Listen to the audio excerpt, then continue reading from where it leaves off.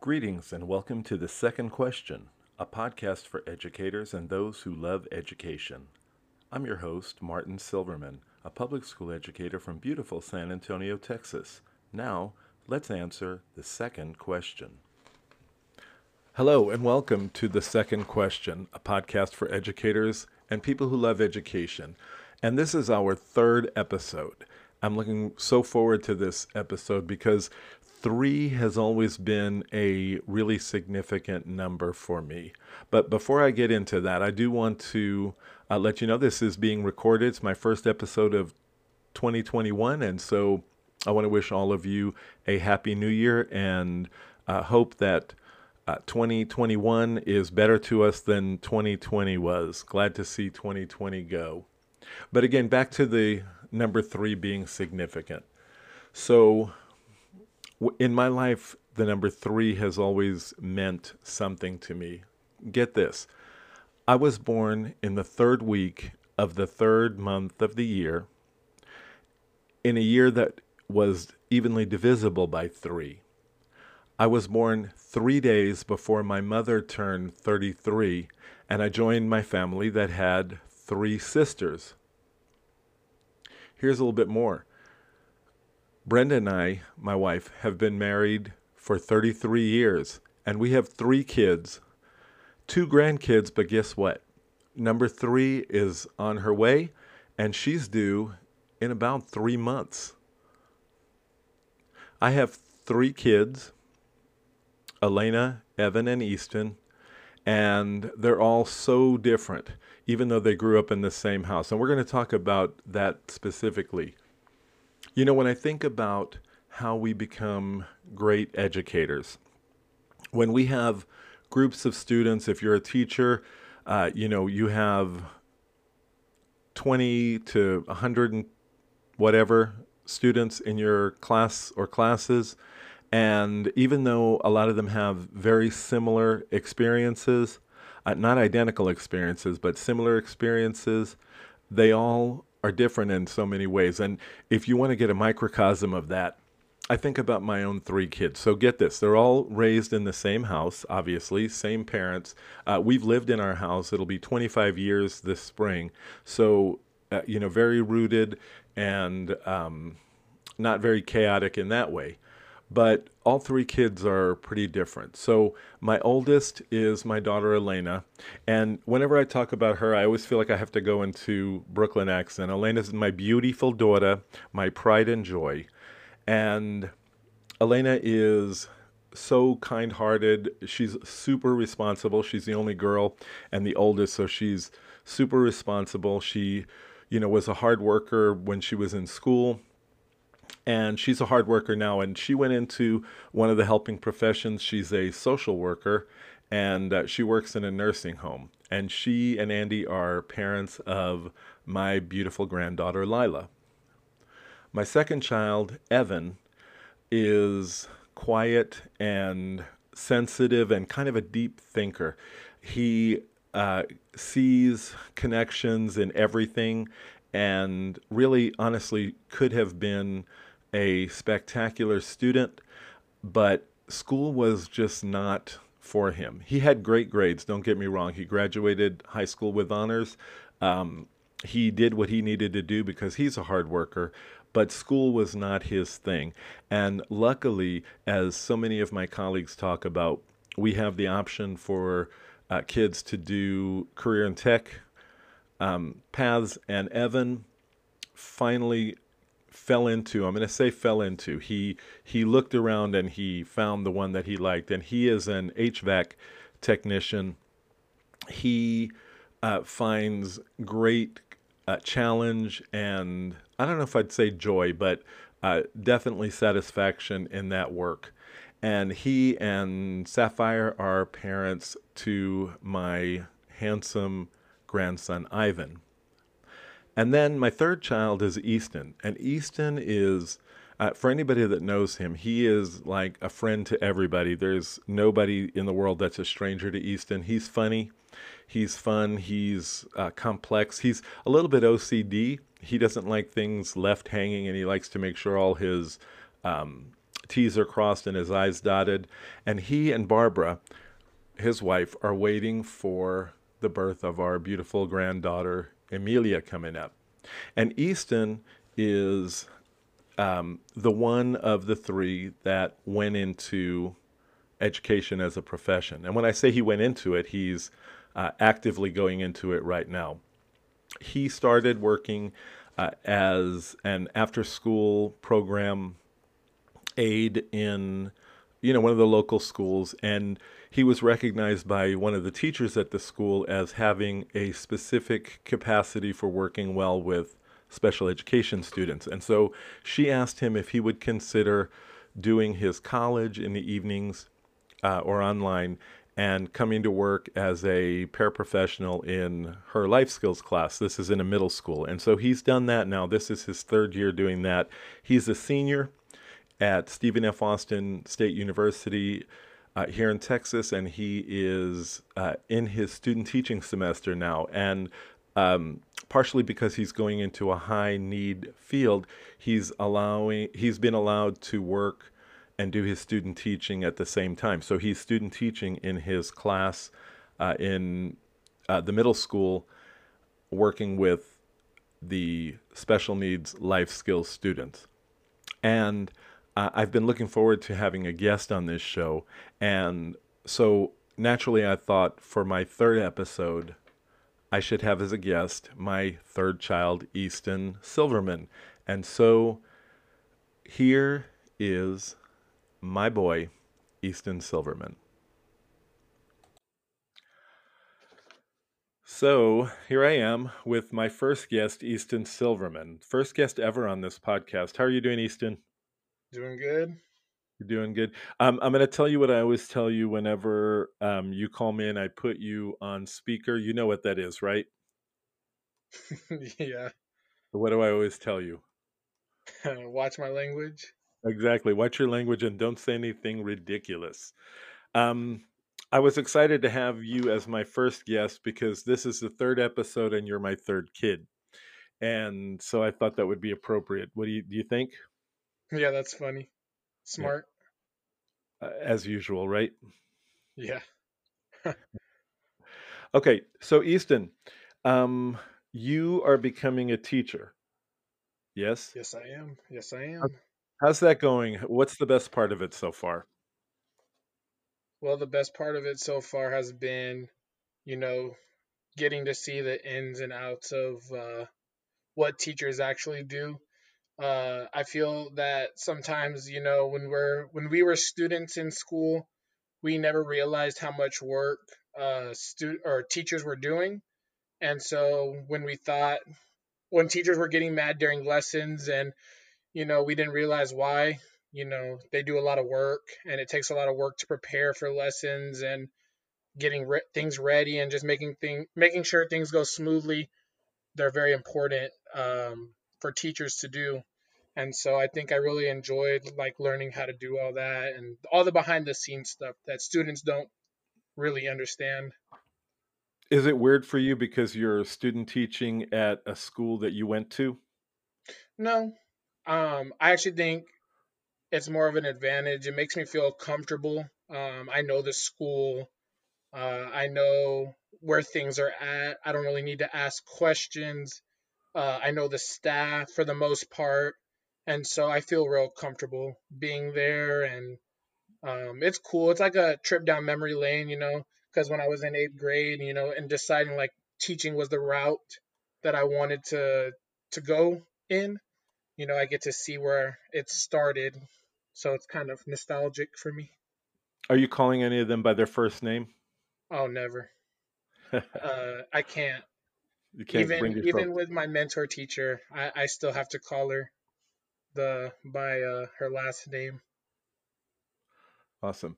So, what are you most worried about moving from being an aide to being a teacher? What's the thing that's got you most concerned?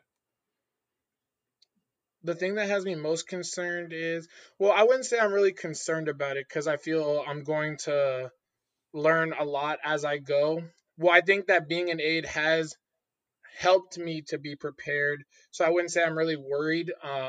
I guess the thing that I just want to make sure that I'm prepared for is the paperwork aspect of it and the um like the even the behind the scenes things that I don't get to see as the IA that the teachers get to do, like in the faculty meetings and those things. I haven't got to go to a faculty meeting yet, or I haven't been, had to go to a faculty meeting yet.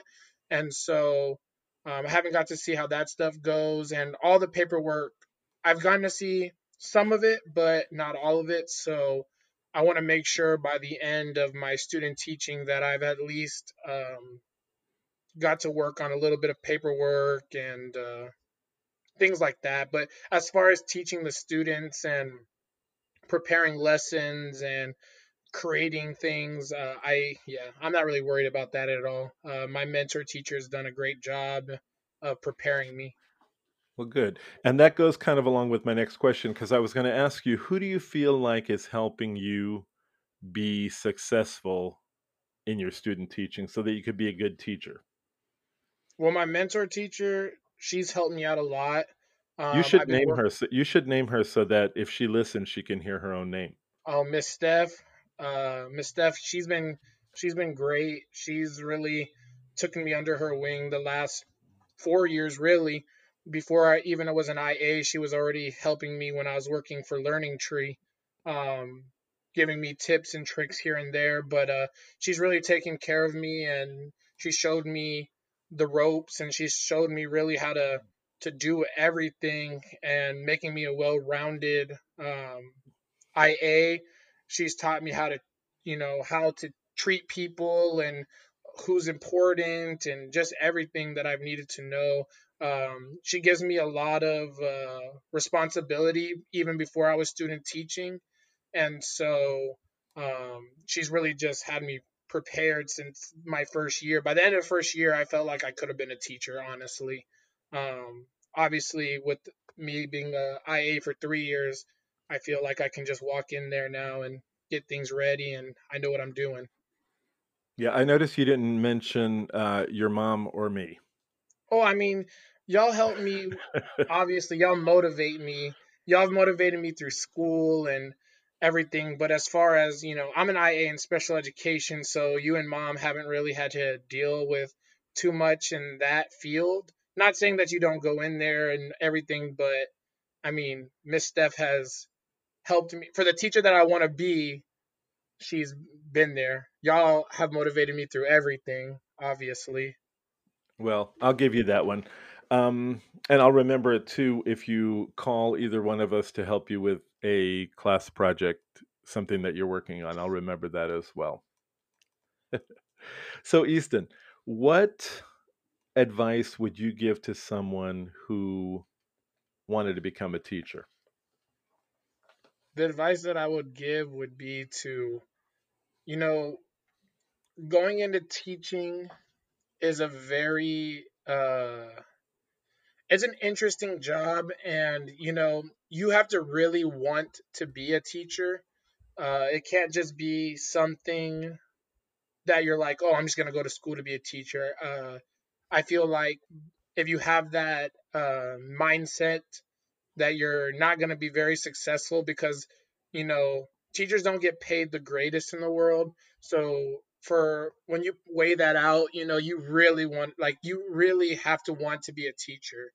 And always, just do some research and find things that you would want to do as far as a teacher.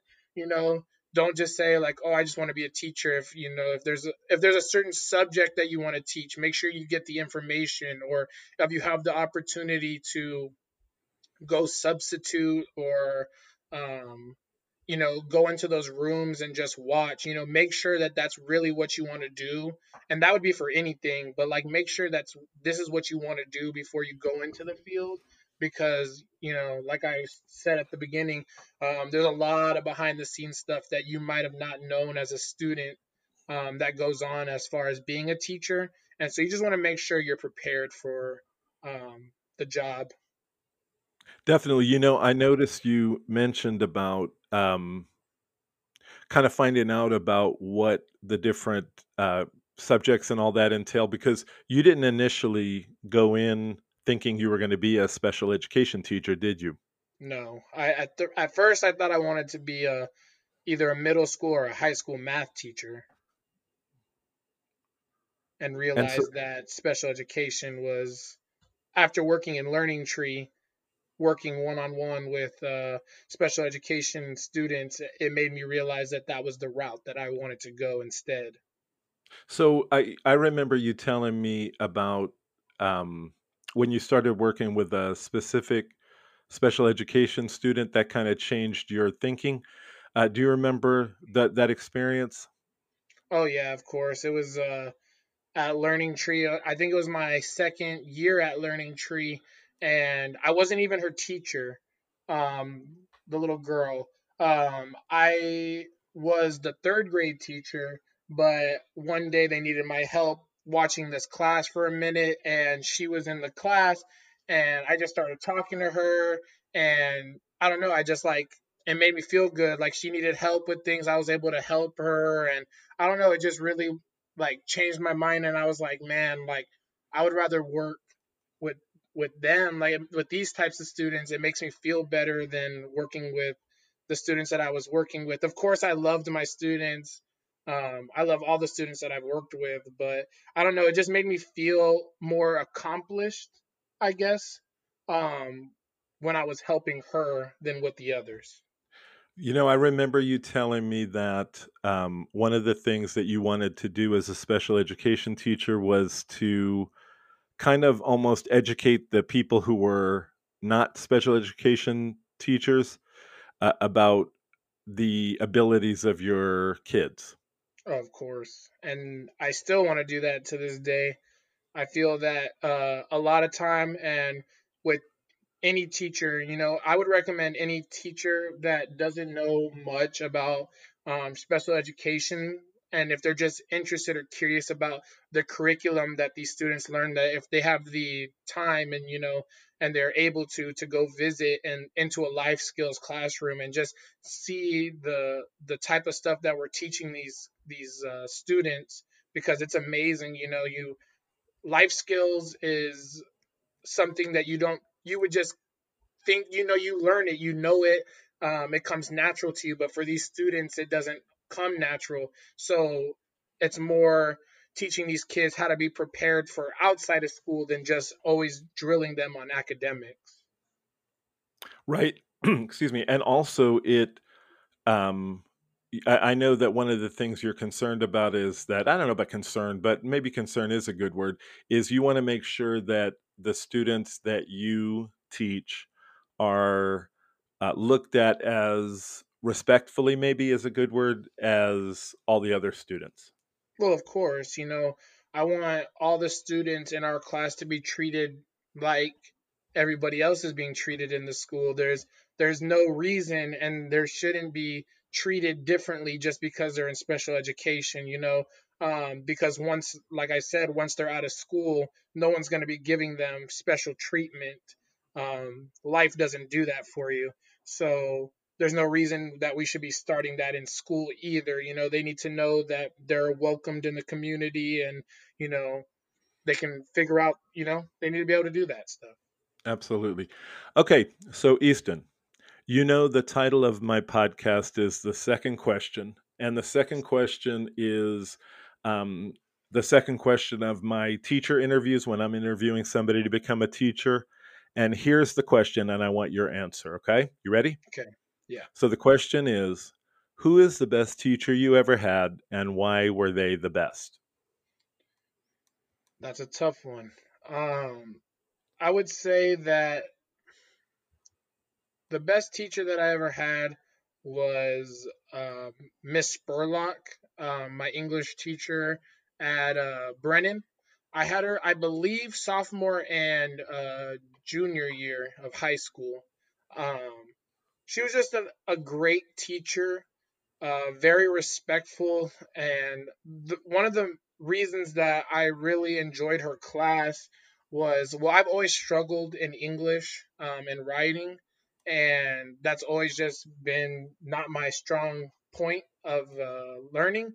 But Miss Spurlock really helped me to become a better writer, a better reader, and I just really enjoyed the way that she did it. She never made me feel um, like if I had grammar issues or there was weird sentences that she knew that I could do better. She never was negative on me about it. She would just, she would tell me the positives before she would tell me any negative. She would go through my papers and let me know, like, oh, like this is really good. And then she would show me how I could tweak it to make it sound better. And then whenever we might have another essay to write, she would, be able to compare both of them and see, like, oh, he is listening to what I'm saying. And then she would show me, like, look, Easton, you were able to, to do this. And then it made me feel accomplished, and it made me feel not as bad of a as I thought I was in English.